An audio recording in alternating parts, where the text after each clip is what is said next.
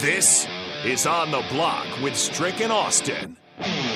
Nebraska Basketball Hall of Famer and 9-year NBA vet, Eric Strickland. Strickland for three! And you're going to go out of here as the Big 8 tournament champion. Middle school basketball coaching legend and Duke basketball shooting coach in his mind, Austin Orman. Coming at you live from the heart of Lincoln, America. On air and online at theticketfm.com. Brought to you by Mary Ellen's Food for the Soul. This is On the Block with Strick and Austin.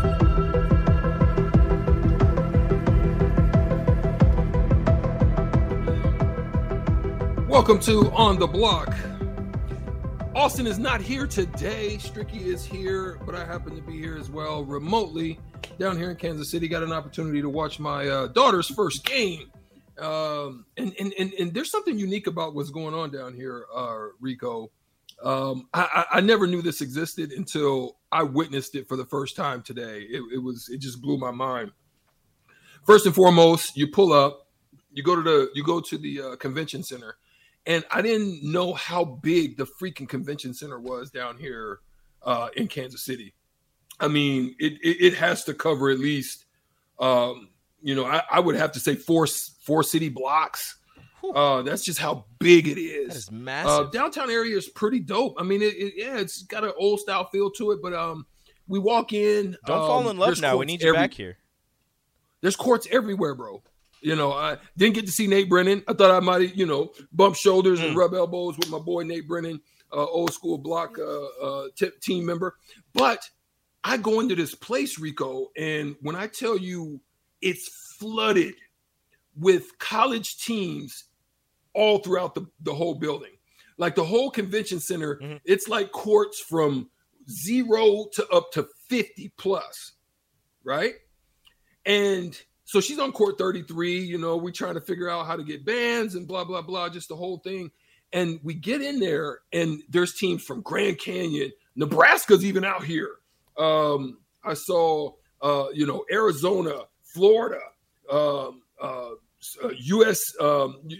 University of California, San Luis Obispo, Santa Barbara. I mean, there's a bunch, and it's men's and women's. So what this is, Rico, is, you have the top tier. You have, the Arizona volleyball team. You have the Nebraska volleyball team. Mm-hmm. It's a level above intramurals. In intramurals, you just kind of go out there, you're really just playing for fun. Yeah. This is really competitive. It's just really a lot of the girls that just could not ascend or make the big team. Mm-hmm. And then they're playing. It's huge. I mean, I couldn't believe how big it was. So it's like almost Division I level intramurals. You're at a Division I school or whatever, and you're playing intramurals, but it's like extremely competitive. It's not just the people that are like, hey, I used to be semi-athletic in high school. Let me do this sport. It's people that are actually, love the sport, did the sport, and want to continue doing it, but they just can't do it at that high of a level. At that level. And that's what it is. And this is their national tournament. So she got off to a good start. My daughter's a libero. Mm-hmm. So, she plays in the back row the whole time. And yeah, she was digging some stuff out of there. So I was proud to, proud papa to see the baby getting busy. Thanks for joining On the Block today. We appreciate you guys all for logging in as well, being on the stream. Also, now we have television that you can also find us there, as well as the local route continuously on the radio. We appreciate you, and we thank you for the support of Mary Ellen's Food for the Soul, who is our sponsor for this segment of On the Block 2 to 4. Each and every day you can find us right here. Today, it is me and Rico. Normally, it is me and Austin. But today, we're going to start off by talking a little bit, Rico. There's been a lot of turmoil, a lot of discussion about what's going to happen with Lamar Jackson. A lot of people are trying to figure out what the move is. There's some dissension among the ranks. He's a little bit upset, and he's got to be, because he didn't get the high tenure of getting the what do they call it when they the max, Rico, when they give him the gosh darn it, in football they get that for one player. What is it? What? I don't know. No, for one player, each player that they don't sign to a long-term contract, they give them franchise tag. franchise tag. Gosh, dang it! So it's the lesser of the top tier of the franchise tag. They gave him the non-tender. The non-tender franchise tag, a little less money. He hasn't been able to get a deal done. But one thing that they actually did is they actually signed Odell Beckham Jr. Odell finally has come out and stated that in his signing that he did not in any form or fashion do it with knowledge of Lamar Jackson actually being their quarterback. Lamar Jackson requested a trade back in March 2nd, and this is 5 days before he was given a non-exclusive franchise tag. There it is, non-exclusive franchise tag, because he wanted some guaranteed money. So now my question to you, Rico, and to everybody that's listening, what does this do? Because is it cap? Is it something that is it just kind of he's throwing it out there kind of to minimize the situation, not make it so, such a major issue amongst the ranks of the Ravens? Or is it that he's just trying to massage this whole situation and not put him on Front Street so that the decision that Lamar decides to make is his own? Now, to me, this reads as cap, because there's no way to me that that Odell Beckham is going to Baltimore without a guarantee that Lamar Jackson is going to be his quarterback. Because who else? I don't think Odell Beckham is going to take a chance on a 1-year deal to catch passes from Tyler Huntley. I don't think he's taking a 1-year deal to prove it and to get bigger money if Baltimore is telling him, hey, we're going to sign somebody random from free agency or draft a quarterback, and that's who you're going to be catching passes from. No, he went there to play with the former MVP in Lamar Jackson, and right now him saying that there was no guarantee that Lamar would be back, I think is his way of trying to minimize the situation in Baltimore and not make it look as if things are all said and done. Maybe other teams will contact Lamar, not thinking that he's going to be there and he can get more money from Baltimore. Maybe this is Odell Beckham helping his future quarterback get more money from the Baltimore Ravens. But to me, I don't think, at least if I'm Odell Beckham, I'm not going to Baltimore if Lamar's not there.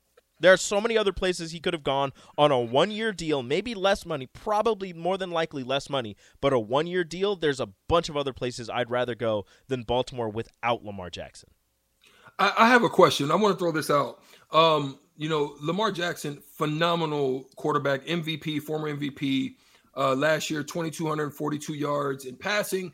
That's about 187 yards a game.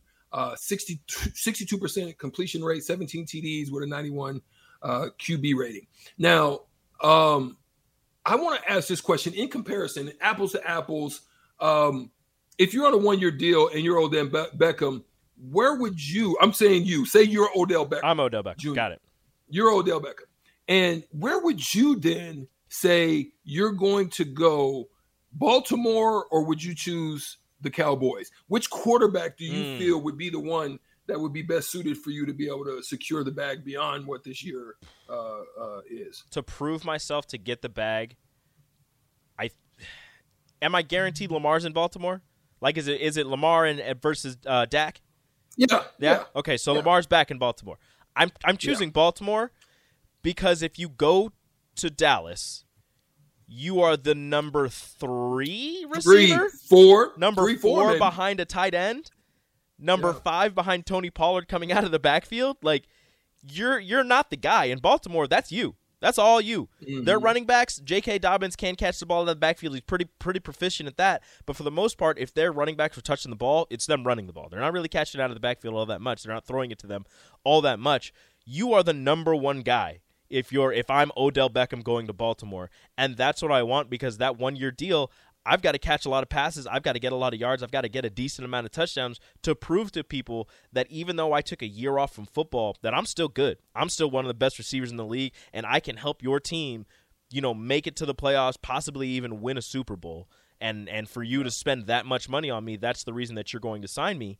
I'm going to go to Baltimore to prove that I can be a number 1 receiver, because if you go to Dallas and you can prove that you can be a number 5 receiver and catch 26 passes for 200 yards or something like that, then everybody's going to look at you as, okay, well, he's still a wide receiver. I guess we'll give him a 1-year deal for $10 million. Like, you're not going to get that big money contract that you want.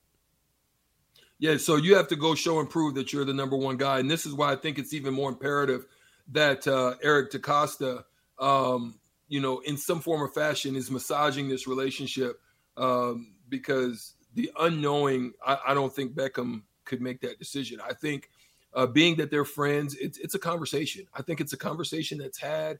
I think it's, look, I know how you feel, man. I've been there. This is how they talking about me. Let's go prove them wrong. Mm-hmm. It seems like that's kind of the way that it would operate behind the scenes. And here's why. Nelson Aguilar, to me, used to be really strong. I think he's very much of like a possession type of receiver at this point in his career. You got Rashad Bateman. He's a stretch guy. He's going to be able to take the tops off a little bit. Still got some good speed on him. And then you've got Andrews, great red zone guy, great guy to be able to catch TD passes, and alleviate some of that pressure. So you find with your skill set, you're in the middle of what both of those guys do. I think Odell used to be able to take the top off. Just don't know if he still has that with the injuries because we just haven't seen him yet lately. Yeah, I don't know if that's going to be what they're going to ask him to do. I think that'll be more of a Rashad thing, but I feel as if Odell has turned himself into, he was always a pretty solid route runner, great hands, great ability to catch the ball. I think he's turned himself into a really solid possession receiver with a chance to break some tackles and, be that big play guy. He's not going to, like you said, take the top off a defense. You're not going to ask him to run a 9 route, outrun the corner, outrun the safety, catch a deep pass, and just keep going. He'll run a couple slants. He'll run some, slant and goes. He'll hit him with a double move because he's a solid route runner and get himself open and make some plays after the catch, get you first downs, do this, do that. He's going to be the number one receiver for them. I really don't have any, ifs, ands, or buts about that. Mark Andrews will probably be the number one target, but Odell will be the number one receiver just because of, what he's shown you when he was with New York and what he showed you in the little bit of time that he was able to play for L.A. Even after a year off, as long as he's kept himself in decent enough shape, he'll get back into it during these workout periods, and I think we're going to get a pretty good showing from Odell again if Lamar's there, because I don't know who Baltimore even looks at quarterback, because you can say, and this is true, Tyler Huntley was a Pro Bowler. Tyler Huntley had like 1 or 2 touchdown passes and was in the Pro Bowl, though. Like that doesn't count in my mind. That doesn't really count. And I'm not trying to take anything away from Tyler Huntley, but he is not one of the 32 best quarterbacks in the NFL. Absolutely. Yeah, and so let's go ahead and make a shift right now and move to the top tiers of the football realm, which is the ownership part of it. We're getting off the field. We're dealing with players. We're dealing with GMs. Let's move above them, and let's talk about the sales and the big breaking record sale, potentially the most expensive sports purchase in U.S. history. It is very surprising because it was mired. Dan Snyder's been mired in scandal. I mean, since going back into the late 90s. Oh yeah.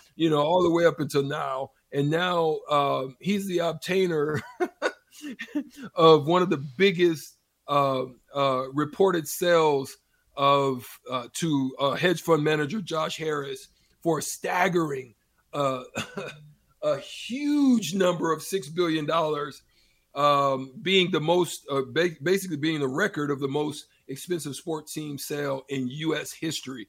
What's your thought about that? Because being that somebody, in normal situations, Rico, and you guys can always tap in, 402-464-5685, in normal situations, right? I don't care if you're the CEO. I don't care if you're a manager of a company or you're the manager of a section. Anybody that's been mired in scandal of any sorts or fashion normally gets canceled, and normally the value of whatever that is, their salary, the value of their job, or the value of their situation usually goes down. But Dan Snyder's been able to secure the biggest record-breaking sale in U.S. history at $6 billion. Is it fair? Well, no, of course it's not fair. He should have lost the team years ago. He should have been forced to sell it or kicked out or forced out of ownership years ago. But the problem is, you've seen it in the news. This isn't any breaking news or anything. He's got dirt on everyone. He's got dirt on the commissioner. He's got dirt on other owners. They couldn't force him out because as bad as he is, as bad as his public image is, he's got the private receipts from everybody else in the league, so they weren't able to force him out. Finally, things just got too hairy for him, so he sells for $6 billion. And that, do you know how much he bought Washington for back in 1999? It had to be like 180 million or something like that. $800 million. 800 million. That's which crazy. Is a lot of money, but he just sold them for $6 billion with a B dollars.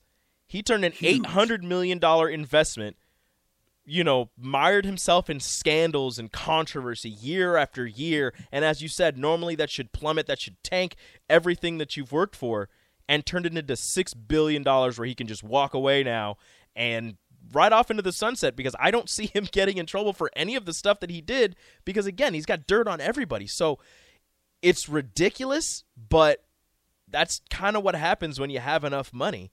And in terms of that being a record breaker, Washington's also a pretty historic franchise. So that definitely went into it. And I wonder if Dan Snyder wasn't such a terrible person, allegedly, would he have gotten more money for the Washington franchise? Wow. That's something to consider. But here's the crazy thing about that. Being a very storied franchise with a lot of history, not much in the present time of our era, to include the Dallas Cowboys. If you could say that the Washington Commanders went for $6 billion, how much could you imagine like the Cowboys is worth right now? How much could Jerry Jones You know sell the Cowboys for? Yeah, I mean, just imagine if the Washington Commanders changed their name from the Redskins, have now become a $6 billion franchise. Just imagine what it would be to land the Cowboys at this point, or even like New England, or after what New England's been able to do. Mm-hmm. But this is crazy. We know that the NFL is king. How much does Pittsburgh sell for? Huh? How much does Pittsburgh sell Oh, for? Pittsburgh, exactly. That's another one, right? But then, but NFL is king. Denver went for $4.6 billion, so it surpassed that. Next in line for the most highest purchase was the Phoenix Suns and the Phoenix Mercury at $4 billion. The Mets at $2.4 billion. Brooklyn Nets at $2.35 billion. Carolina Panthers at $2.275. Now here's the one that's interesting to me. The Houston Rockets went for $2.2 billion. So at this point, Mark Cuban's hit a mint. He's already won on what he's done. Oh yeah. But here's the thing: knowing that this franchise has this kind of value, does this put them in line to possibly land Wembanyama? Houston? Interesting thought. I mean, you've got a high value team. Mm-hmm. At this point, I think it's either going to be a scandal. It's going to be something similar to like what happened. I think something similar to what happened with Orlando. Remember when Orlando was able to land it 2 years in a row?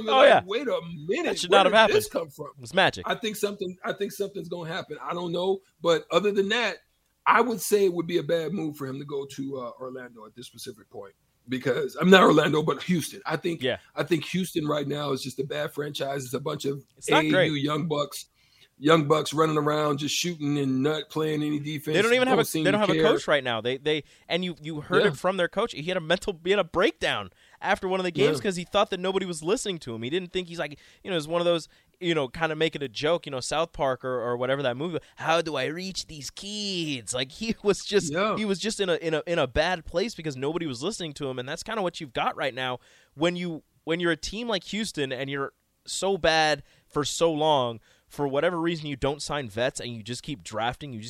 All these young guys. Man. I mean, where's the leadership? Where's the veteran leadership to tell these guys, hey, maybe you shouldn't do this. Maybe we should be doing this. Maybe we should, listen to our coach and run the plays that he's worked so hard to get set up for us. Maybe we should, and it's not they weren't trying to win a game, but maybe we should try a little bit harder and not, be out here with the worst record in the league and talk to the media saying, yeah, we always get up for the matchups against the Lakers. Like, no, you should get up for every matchup, dude.